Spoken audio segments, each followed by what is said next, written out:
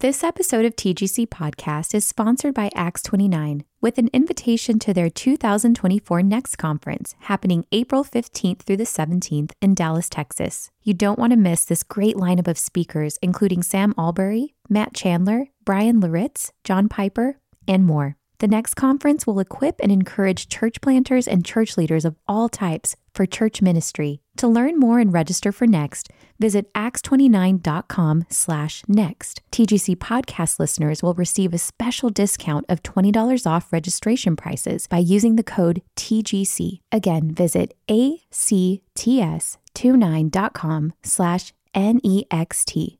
That's acts29.com/next.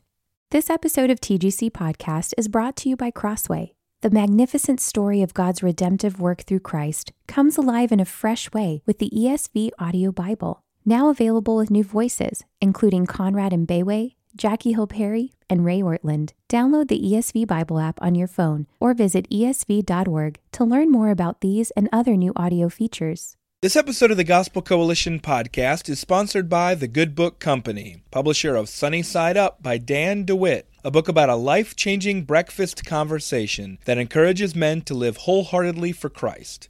More information at thegoodbook.com.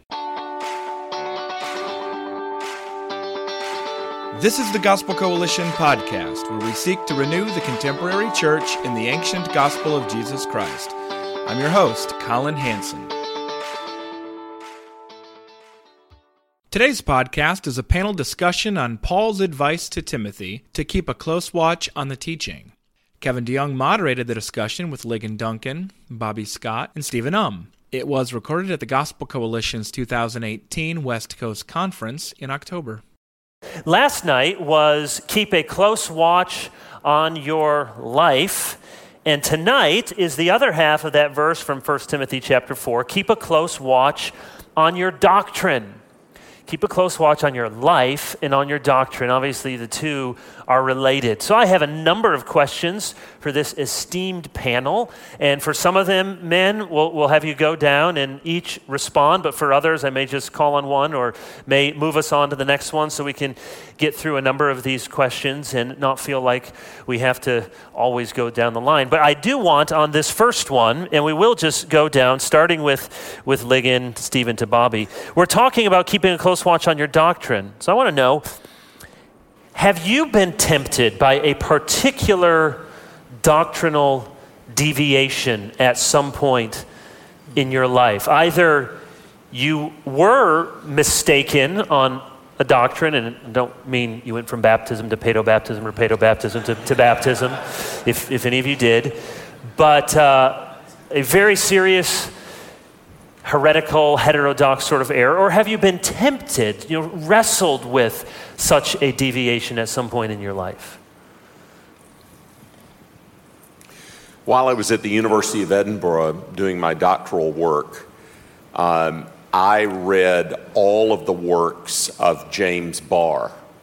James Barr was a professor at the University of Edinburgh for a number of years. He wrote a very important book Stephen will be familiar with because of his New Testament studies, called The Semantics of Biblical Language, which is actually a very helpful book in many ways. But Barr was an ex-evangelical, and ex-evangelicals are notoriously antagonistic towards the gospel, towards a high view of Scripture, etc. He was a helpful critic of Scottish Bardianism, but a relentless critic of Bible-believing Christianity. Wrote a large book called Fundamentalism, which was just a broadside assault on a high view of Scripture. And I read that book. I probably had more notes in the margin than I had than he wrote in the book. And but reading all, and I felt like I needed to read his book for apologetic reasons, because I knew there would be evangelical pastors that would be disturbed by some of the things that he was saying about the Bible. But it was a soul-killing time for me. It was a very dry season. Interestingly, at the same time, I was reading Ned Stonehouse's biography of J. Gresham Machen, and I was at the point in that biography where Stonehouse is describing Machen going to study in Germany with Hermann, who was the major liberal scholar in Europe at that time. And Machen went through a real crisis of faith. Well, I didn't quite go through what Machen went through, but it was a very, very hard time for me. I was never tempted to deviate from Orthodox Christian doctrine, but I was very much tempted to doubt. Yeah. And very frankly, it was the faithful preaching of my pastor in the local church, the wonderful witness of godly Christian men and women in the congregation who had no idea what spiritual struggles that I was going through, but I saw a reality in their lives. I often thought to myself, there is no way you could be like you are if there is no Holy Spirit. You know, just the witness of their lives, the sweet witness of their lives. I saw the supernatural power of the Holy Spirit. And then a professor who had gone through some of the same kind of questions that I had gone through, and so he was able to help me through those things. That's probably the closest thing in my experience, Kevin. That's good. That's good. Stephen? I remember before going to do doctoral work, I think it was John Piper or somebody told me, he said, you're going to go through a moment where you will experience doctoral blues. So what do you mean by that? There'll be a moment when you're doing your work, you're going to get so caught up in the details, and you're going to feel the pressure from the academy. Not that you're going to abandon your faith, but you're going to wonder why you're there. I certainly went through that. I had a great supervisor, Richard Bauckham, and he was helpful, but I remember when I had to present a few papers, one at the British New Testament Conference, which is the British version of SBL. And I was there presenting some kind of water spirit motif in John's Gospel in John chapter 4. And I had these scholars that I had revered for so many years sitting there. I felt the weight. And I'm like, should I go ahead and present it? Where they're clearly going to know that I am believing in Jesus as God crucified, and that I have an eschatological, Christological perspective on this passage, or am I going to kind of walk myself back on the paper that I had presented to give? I felt the weight of that. Not that I wanted to abandon my faith, but I wanted to please the people, the scholars that I revered, and so that's there. That's for real. That's people pleasing. That's trying to get the approval from man, because you're in scholarship. It's actually the pressure is more intense, as you know, Lee. And I just said, Lord, I'm just gonna. And this, you're allowed to do this in Britain. Just read off your notes. So I just kind of read off the notes, and I said, I don't care what they think. I'm just going to read what I've presented. And then they start bombarding you and challenging what you have stated. Are you serious that you actually believe this about this particular place? And so that's one place. And another place would be in New Testament scholarship. People look at you funny if you have an orthodox view of Paul and the law. And they're like, are you really? Like you don't understand that we're supposed to have this new perspective on Paul? Yeah, I don't. I actually don't. And I'll tell you why your position is wrong. But the pressure is intense. And so I think we all go through that at times when it's not that we want to stop believing in what we want to believe, but we're tempted to not say everything we want to say because we're afraid we're going to get rejected. Yeah, that's good. And it's not always just, these stories are with academia, but it's not always that. It can be people to the left of us, people to the right of us, people in our local ministerial fraternal, people in our own family. It's those circles often of people we respect and want to please that then our commitment to Christ becomes difficult. Bobby? There was a season when I was a young believer doing ministry at UCLA when my pastor, and I was at Grace Community Church for 7 years, John wrote this groundbreaking book, The Gospel According to Jesus. And it was dealing with particularly kind of a dispensational heresy that was coming out of easy believism. Mm-hmm. There was just so much dichotomy between just sanctification and justification that some were saying that once you prayed the prayer, you can completely apostatize and reject Jesus, and still you will lose your inheritance, but you'll go to heaven, as it were, the kingdom of God. And we were on campus. We all got labeled as attenders of Grace Community Church as heretics. So we kind of all went to our Bibles, and the Lord led us just to study through a biblical theology of trying to wrestle through how to answer those objections, not wanting to front load the gospel, that you've got to do all these things and we do all this works first and then you'll have real faith. And so we were like really struggling, trying to balance grace and the idea of the following sanctification that will come. And so it was a season where things weren't clear and how I would articulate grace in the gospel. And I think the Lord led us to a safe place instead of front loading the gospel, just to recognize who Jesus really is, that he is Lord. You're trusting by God's grace the one who is Lord, and he, once he has saved us, progressively transforms our lives and brings our lives incrementally in submission to his lordship. He does all that. So it was a struggle for a season trying to work through that, and it was hard, especially as we were being labeled as heretics on campus. It's hard.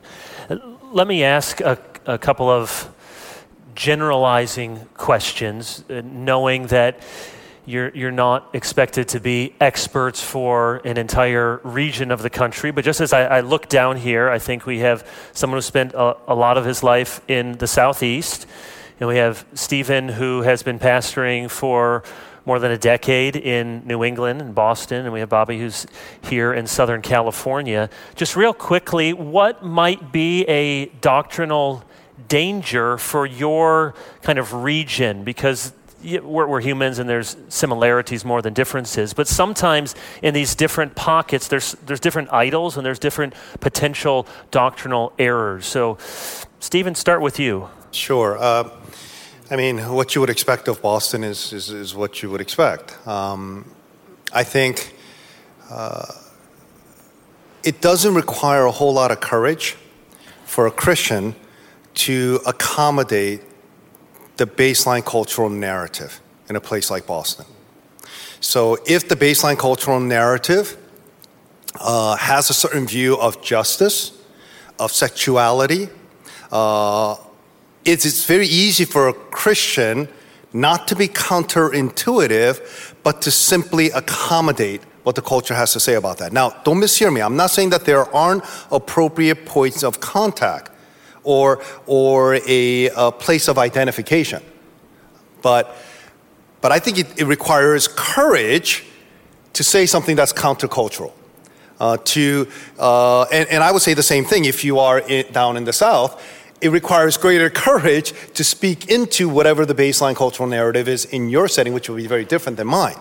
And that's why, as I was saying earlier, if you have an understanding of the gospel, then whatever your social context is going to be, you're always going to seem a little right to the left and a little left to the right on the ideological spectrum. And I think that's a healthy thing. And so for me, it would be on sexuality, and it would be on the issue of social justice.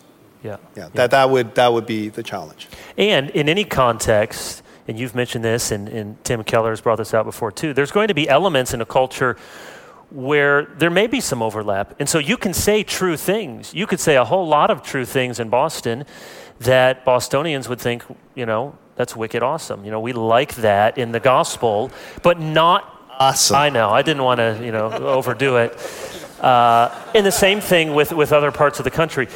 Lig, different set of circumstances. What might you say for the Southeast? You still have a lot of nominal Christianity in the southeastern United States, whereas in the Northeast, in the Northwest, that is almost dead as a doornail. There's no cultural capital in nominal Christianity by and large in those parts of the country anymore. We're 20 years behind the culture typically in the Southeast, and so there's still some cachet in nominal Christianity. That manifests itself in a variety of ways. One is it's very squishy doctrinally. It's kind of like they don't care. The other thing is it tends to be very experiential.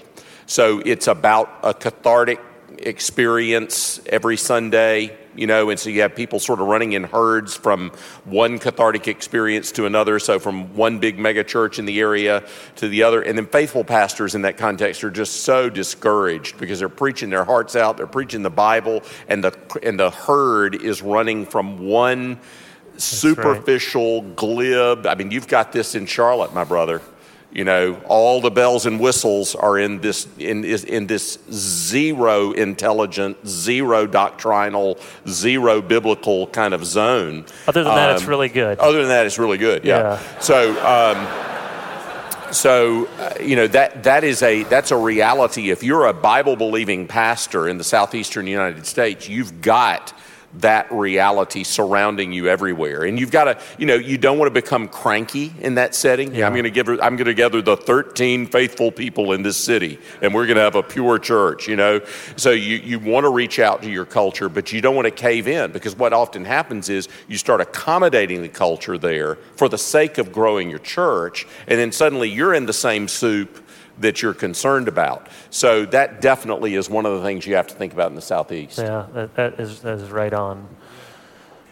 Well, I'm limited in talking about just the church experience on the West Coast in general. I spent so much time in the Black church context, and for us in the Black church context, that the Pentecostalism was born here. The Azusa Street revival in 1906, and that, along with just the aftermath of the civil rights movement, there was just so much power that the church experienced politically that the Black church had to be everything for the entire community. So there's one stop and you're represented in every single way.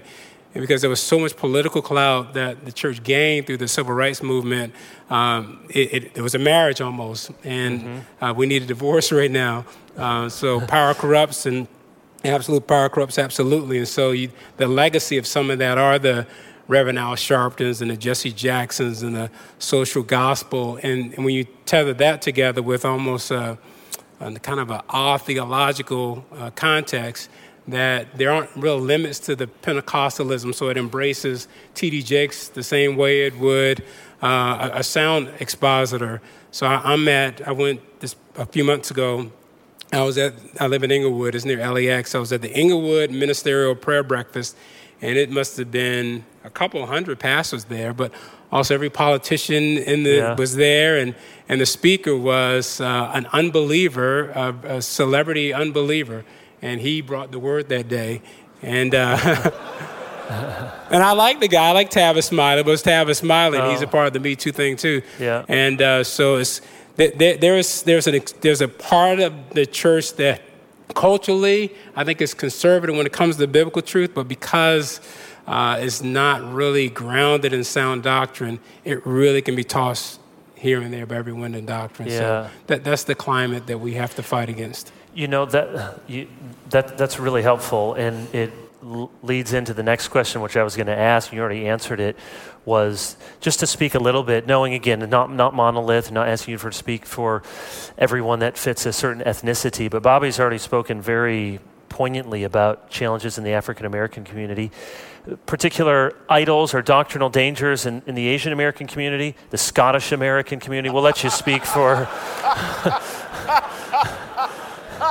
or speak more broadly, but there are sometimes particular dangers, and this gives us an opportunity to speak into them. I probably have more Caledonian cultural tendencies than Lig does. But yeah, I would say, that's right.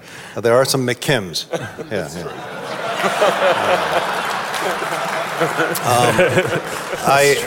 Problematic.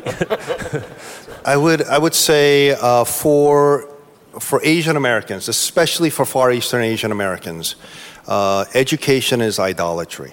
Okay, education is idolatry. Now, I don't want to question the good intentions that parents have in wanting their children to thrive. Right? Every parent has that instinct, but Asian parents, it's Uberized, right? Mm-hmm. I mean, when it comes to education, because they heard somewhere at some point that if you receive the kind of educational training here in this country, then you can make it. So, but along with that comes a great amount of commitment and devotion and pressure. Yeah. And I think that there isn't a whole lot of room and space for grace in Asian American parenting. And I've struggled with this over the years, and by God's grace, I've gotten better. So my eldest daughter struggled the most because of the pressure that I put on her. And my youngest one, she's reaping the benefits that I got out of my system with the first one. So, so I just expect less from my youngest daughter. I've found after 7 children that is the secret to successful parenting: low expectations. Right. That's right. Well, I mean, this is not only an Eastern or Asian thought. Margaret Mead, the mother of anthropology out of Columbia, she said that the following generation, the preceding generation always wants the following generation to surpass what they've accomplished. And there's nothing necessarily intrinsically morally wrong with that. But the idolatrous aspect is when we want to make that too important, right? Idolatry is taking a good thing and making it an ultimate thing. So oftentimes most of our idols are good things. So I think that's probably the biggest issue in the Asian American Christian community. Yeah. Lig, one of the issues sometimes in white culture, or just majority culture, is the thinking we don't have a culture. We're just sort of neutral, and other people have interesting things. We're just sort of doing it all vanilla, when there is, no pun intended, but there's a culture. What speak into some of the experience of the majority culture and some blind spots, doctrinal dangers we have? Well, I mean, you've touched on it. I think that, first of all, by the way, I think historically, probably the idea of whiteness is a 19th century idea. Yeah.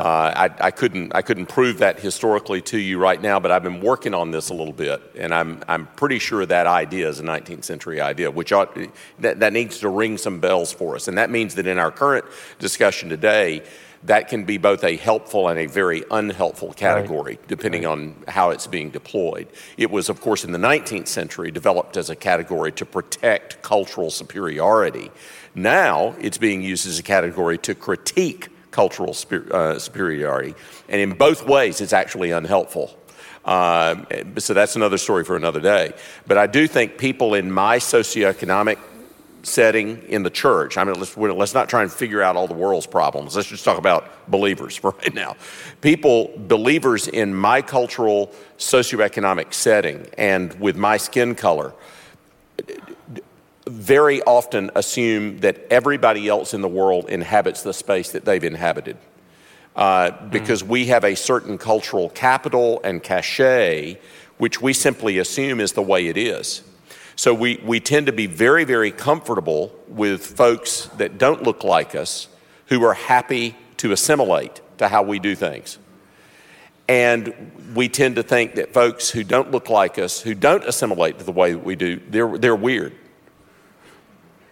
And in all of that, we are assuming that the way that we are doing things is normal, and the way that everybody else is doing things is not.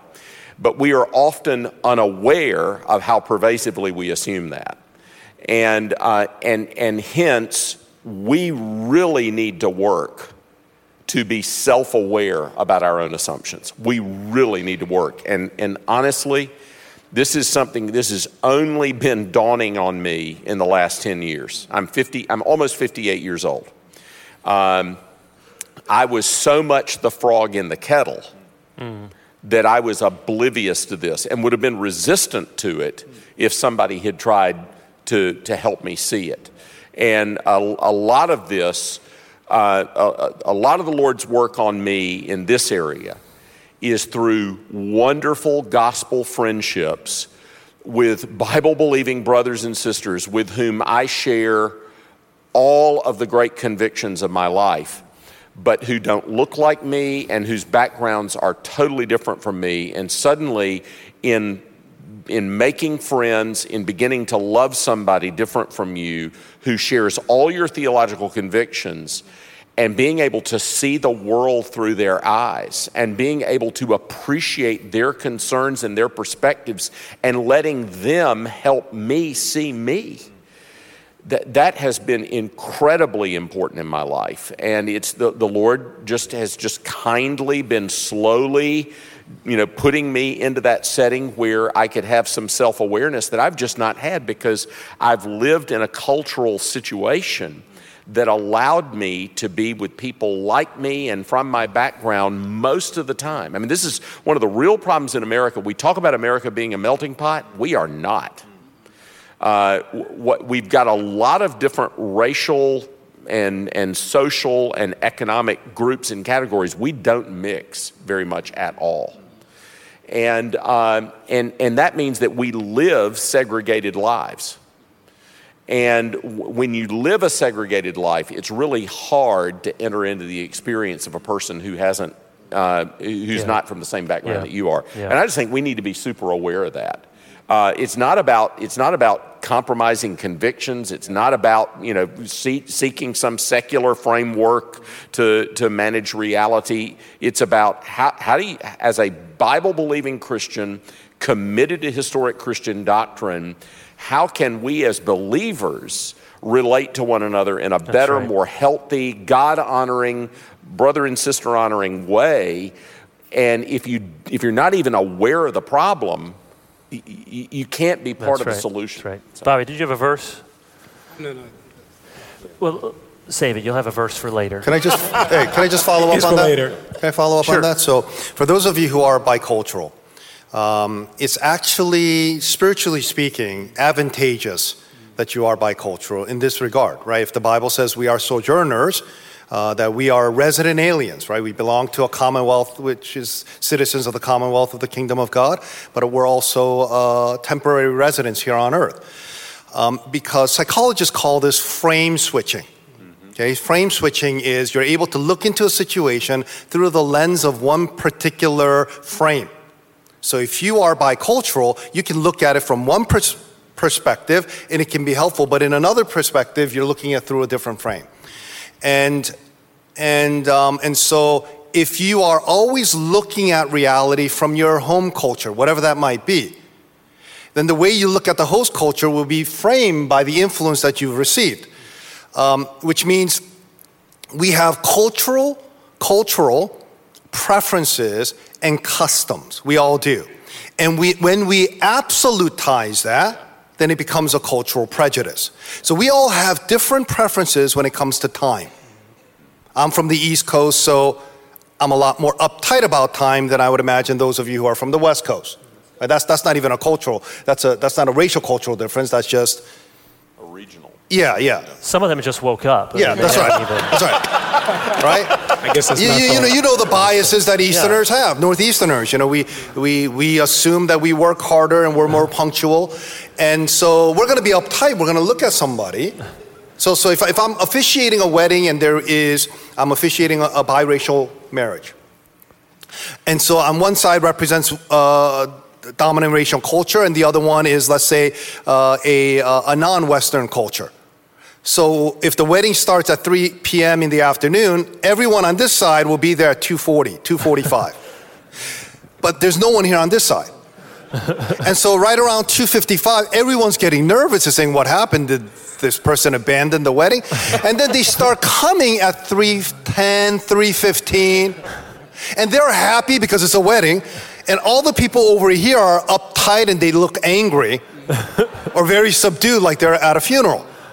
Because what they're saying is, this is very rude of you to come here. It's irresponsible for you to come here late. Whereas the people over here say, hey, look, it's a wedding, relax. People have different sensibilities when it comes to time. Now, I mean, I like to be prompt wherever I go. However, what I'm saying is if you take a cultural preference such as time, and you absolutize it, it becomes cultural prejudice. And what Lig was saying is so true. We do it this way, why can't you do it this way? Yeah. And then we start demonizing people who are from a different tribe. Yeah. Let's segue into an important question. We're talking about keeping a close watch on your doctrine. One of the doctrinal controversies, one of the doctrinal elephants in the evangelical room at the moment is how we should think about social justice. And many of us have read discussions online. Some of us have been a part of those. All of us read the statement that came from Pastor John and from others, and all count him a friend and a mentor and with great appreciation. So we're not speaking to that statement in particular, but grateful for the opportunity to speak to the issues because they matter. So let me put the question to any of you who can jump in this way. I want to ask it twofold. First, give me a definition of social justice that you don't like. If social justice means X, I'm not for it. And then we'll go on, but if social justice means Y, then I think Christians ought to be engaged in it. We'll set aside whether you should use the category or has too much baggage. We'll save that. But just start, give me, if it means X, I don't want any part of it.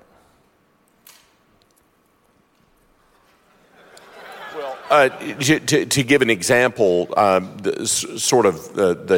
humanist approach to social justice would be something like this. Any social, economic, gender, or racial inequality or disparity is the result of injustice.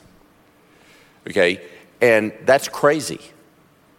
So I think sure. some of the friends that were involved in the social justice statement are really afraid that kind of thinking, which is pervasive in the university culture, the academic culture of our country, part of the political left, they're afraid of that influence in evangelicalism. That's a bad definition.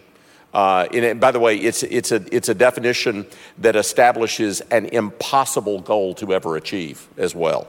And therefore it becomes one of those don't waste a crisis kind of things. It can be used to hammer any nail into any piece of wood that you want to hammer into. And no one really thinks that when it comes to it, because no one then goes to the disparities in the number of men in prison versus women, that automatically equals injustice. Now, what you haven't said is that the disparities may be the result of injustice. You're simply saying the equation, there's a disparity, that means injustice on every category. And I think most reasonable people, believers or not, would look at it and say, well, some of those disparities probably are, and others are not. And how you go about figuring that out, it takes some hard work. So that's one component. Other components of a bad definition. A couple of thoughts. First is,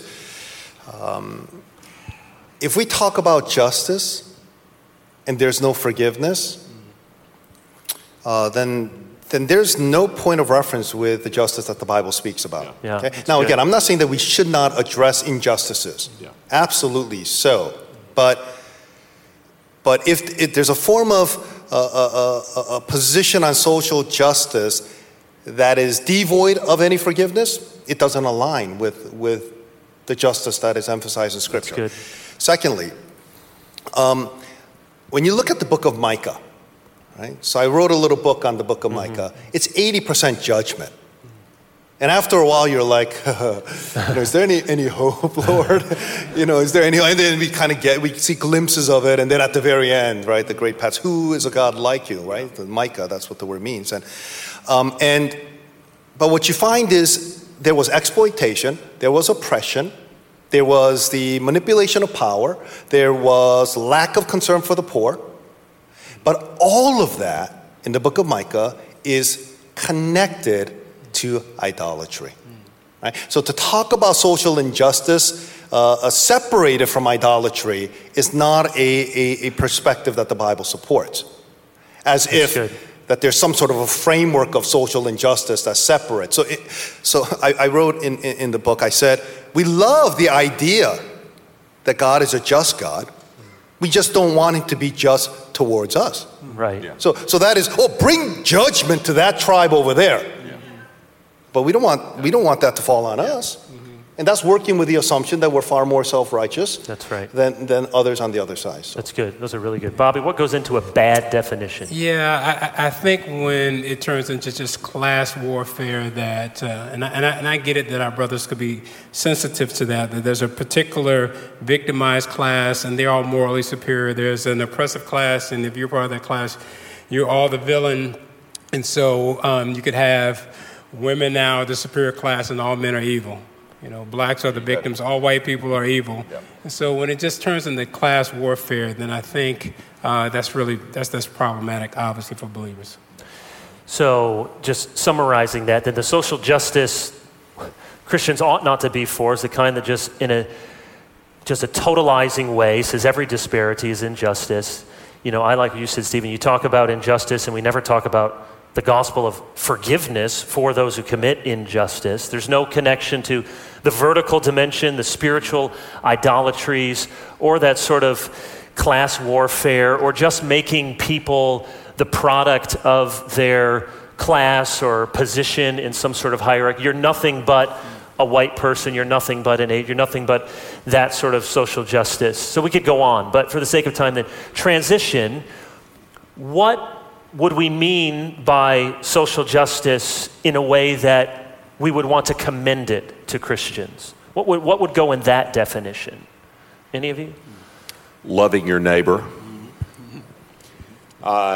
So every gospel preacher wants men and women and boys and girls from every tribe, tongue, people, and nation to trust in the Lord Jesus Christ as he's offered in the gospel.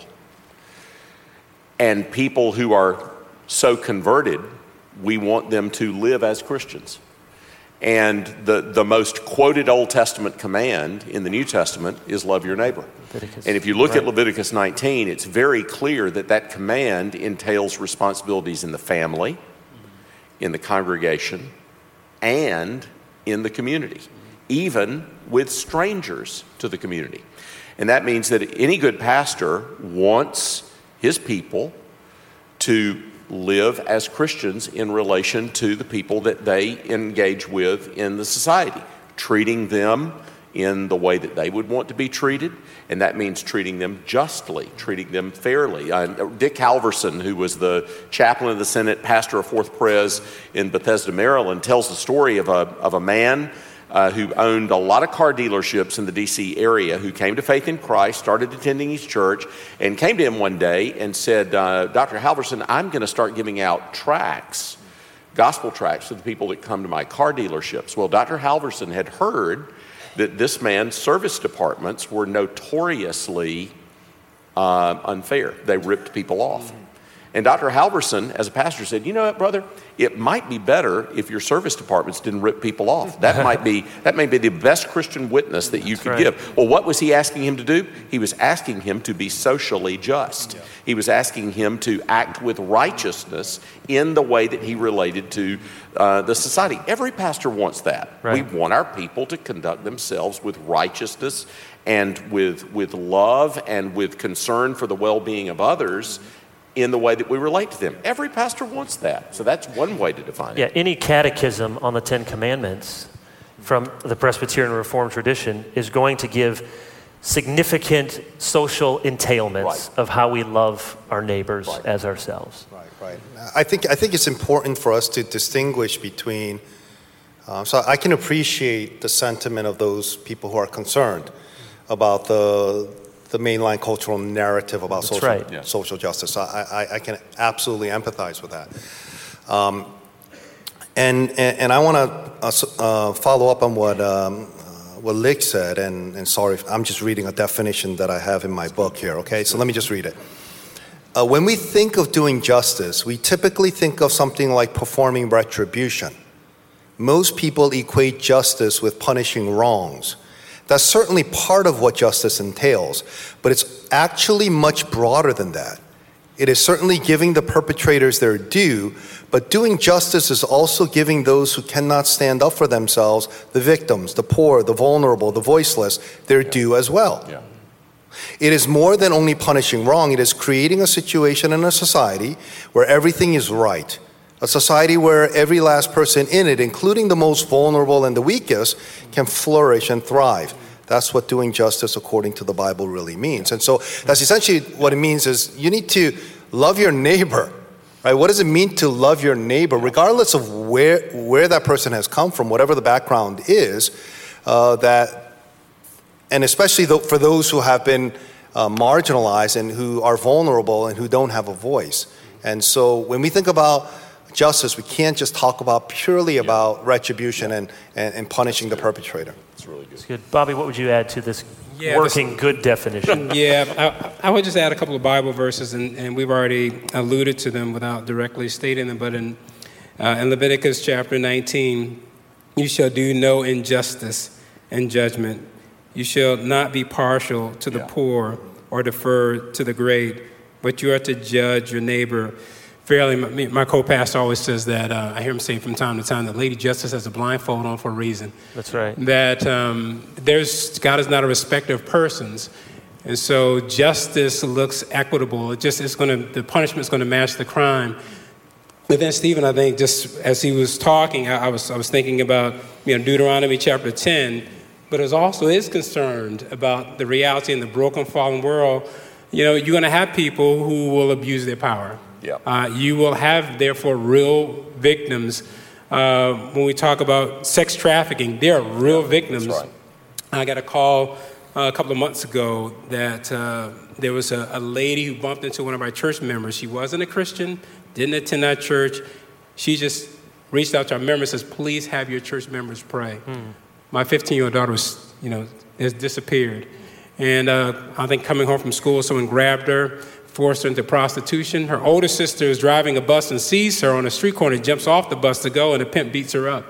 They go to the police, and a couple of days later, her daughter is rescued. She's a real victim. And so what Deuteronomy says in chapter 10, he executes justice for the orphan. I'm reading Deuteronomy 10:18. He executes justice for the orphan and the widow and shows his love for the alien by giving him food and clothing. And so God had the laws of gleaning that is right. I use justice as a synonym for right. That is right just to be mindful of your neighbor and love your neighbor, your poor neighbor, so that he can eat. And Jesus says in the New Testament that there are weightier matters to the law, and he talks about justice so that we can love our neighbors and do what's right. And I think in our historical context, I think the elephant in the room is like war. If you have slavery for 250 years and you have Jim Crow for another 100 years, there might be some aftermath to that where there are certain disparities that systematically work this way into our culture.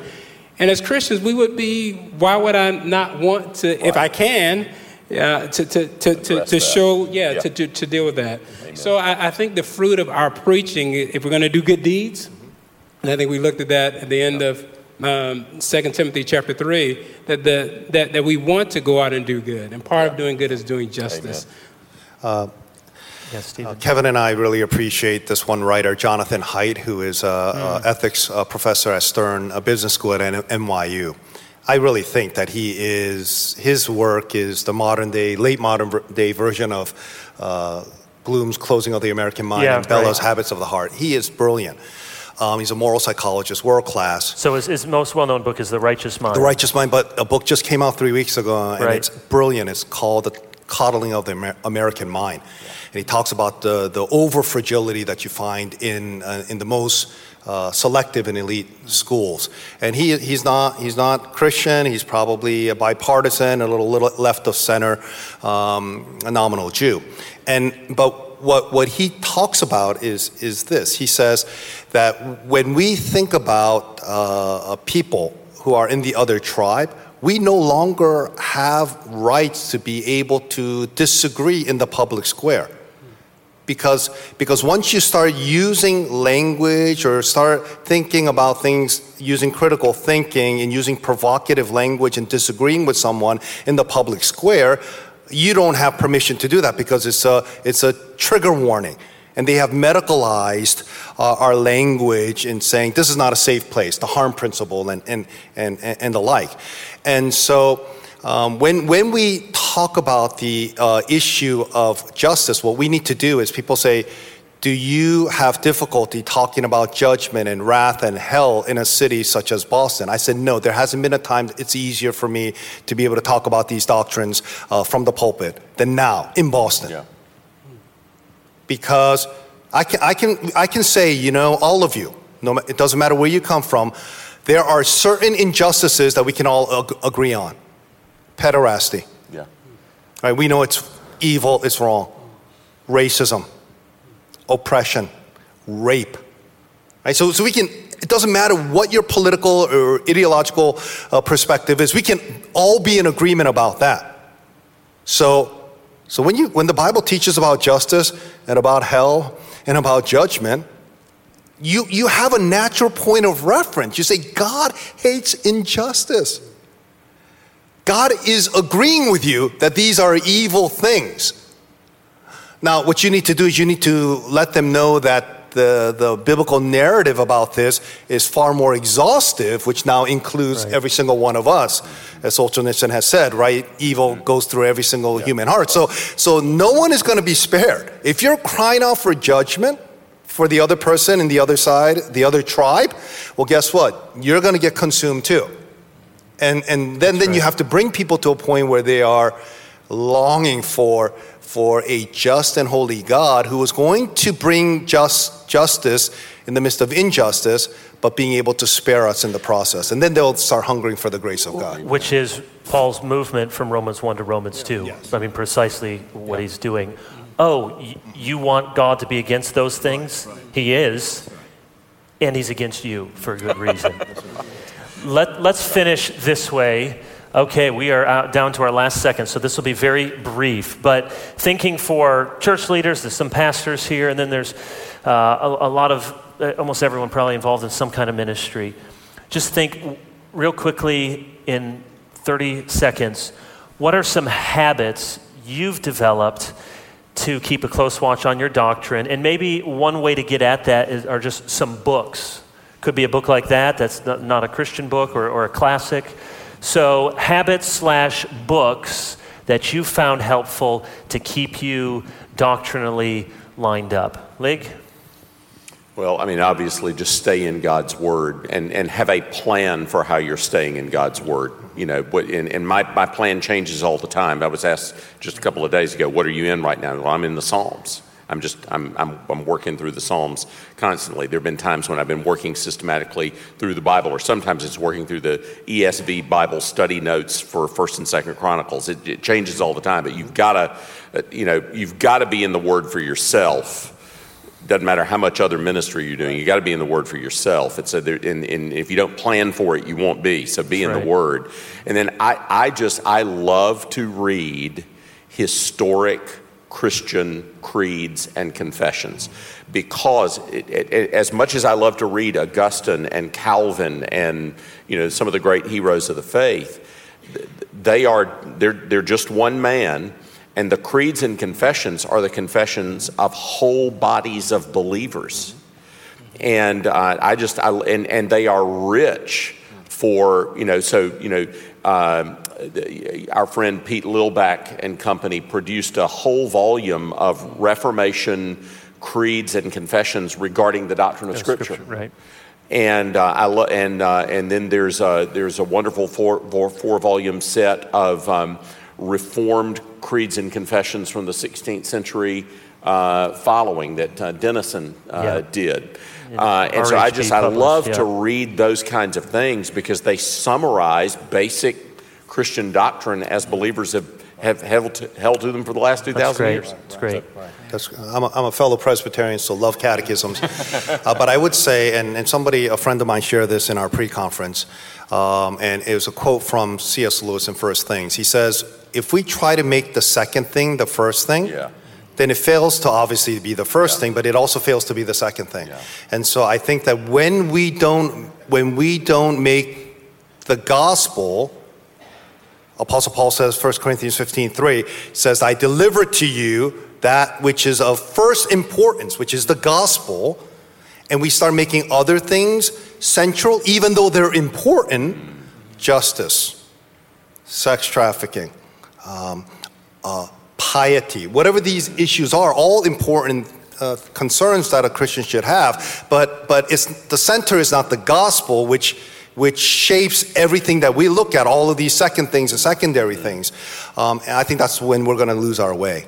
So we need to have our eyes on Scripture, on sound doctrine, as we're seeing here in 2 Timothy, and to be able to say, I'm going to stand firmly on this foundation, which has a seal. This is the Word of God, which reveals to us what Christ has accomplished in history and what the promises are of God's Word. And we keep standing on that. And then we won't swerve from the truth. And we'll make that the first thing. The first thing is the first thing.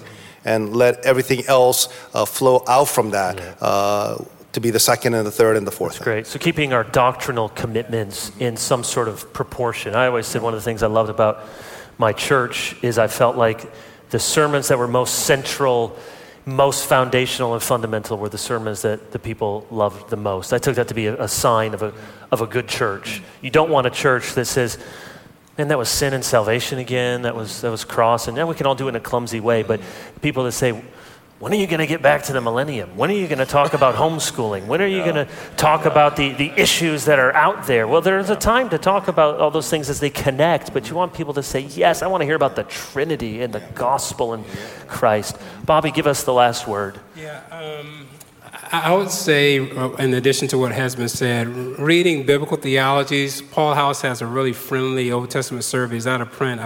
I think the name of it is Old Testament Survey. So we can keep learning how to think in biblical categories. I just think in this information age that we are in right now, we are just bombarded with talking points from the conservative left and right, Fox News, CNN. Yep. And I think that's dominating our minds more than we think. Yeah. And so when we enter conversations, more than coming out with a biblical worldview and perspective, we're coming out with our tribal worldviews, and it's causing us to clash.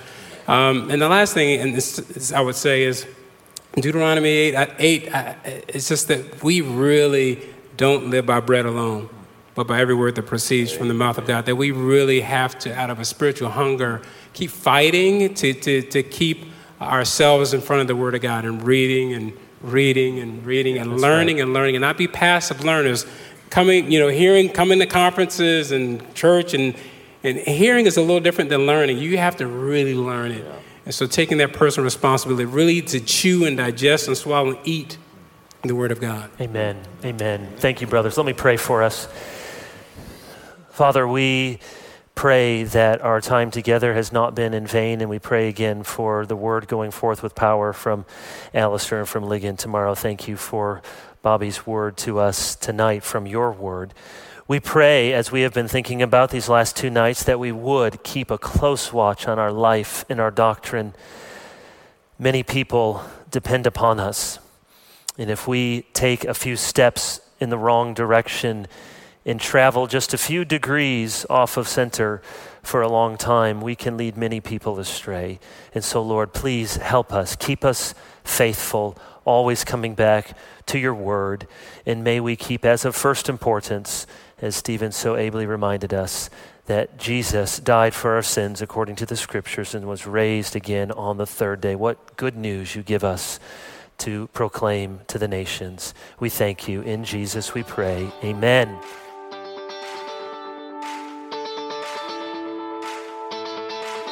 You've been listening to the Gospel Coalition podcast.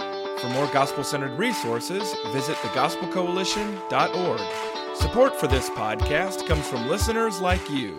Learn more and join us at tgc.org/donate.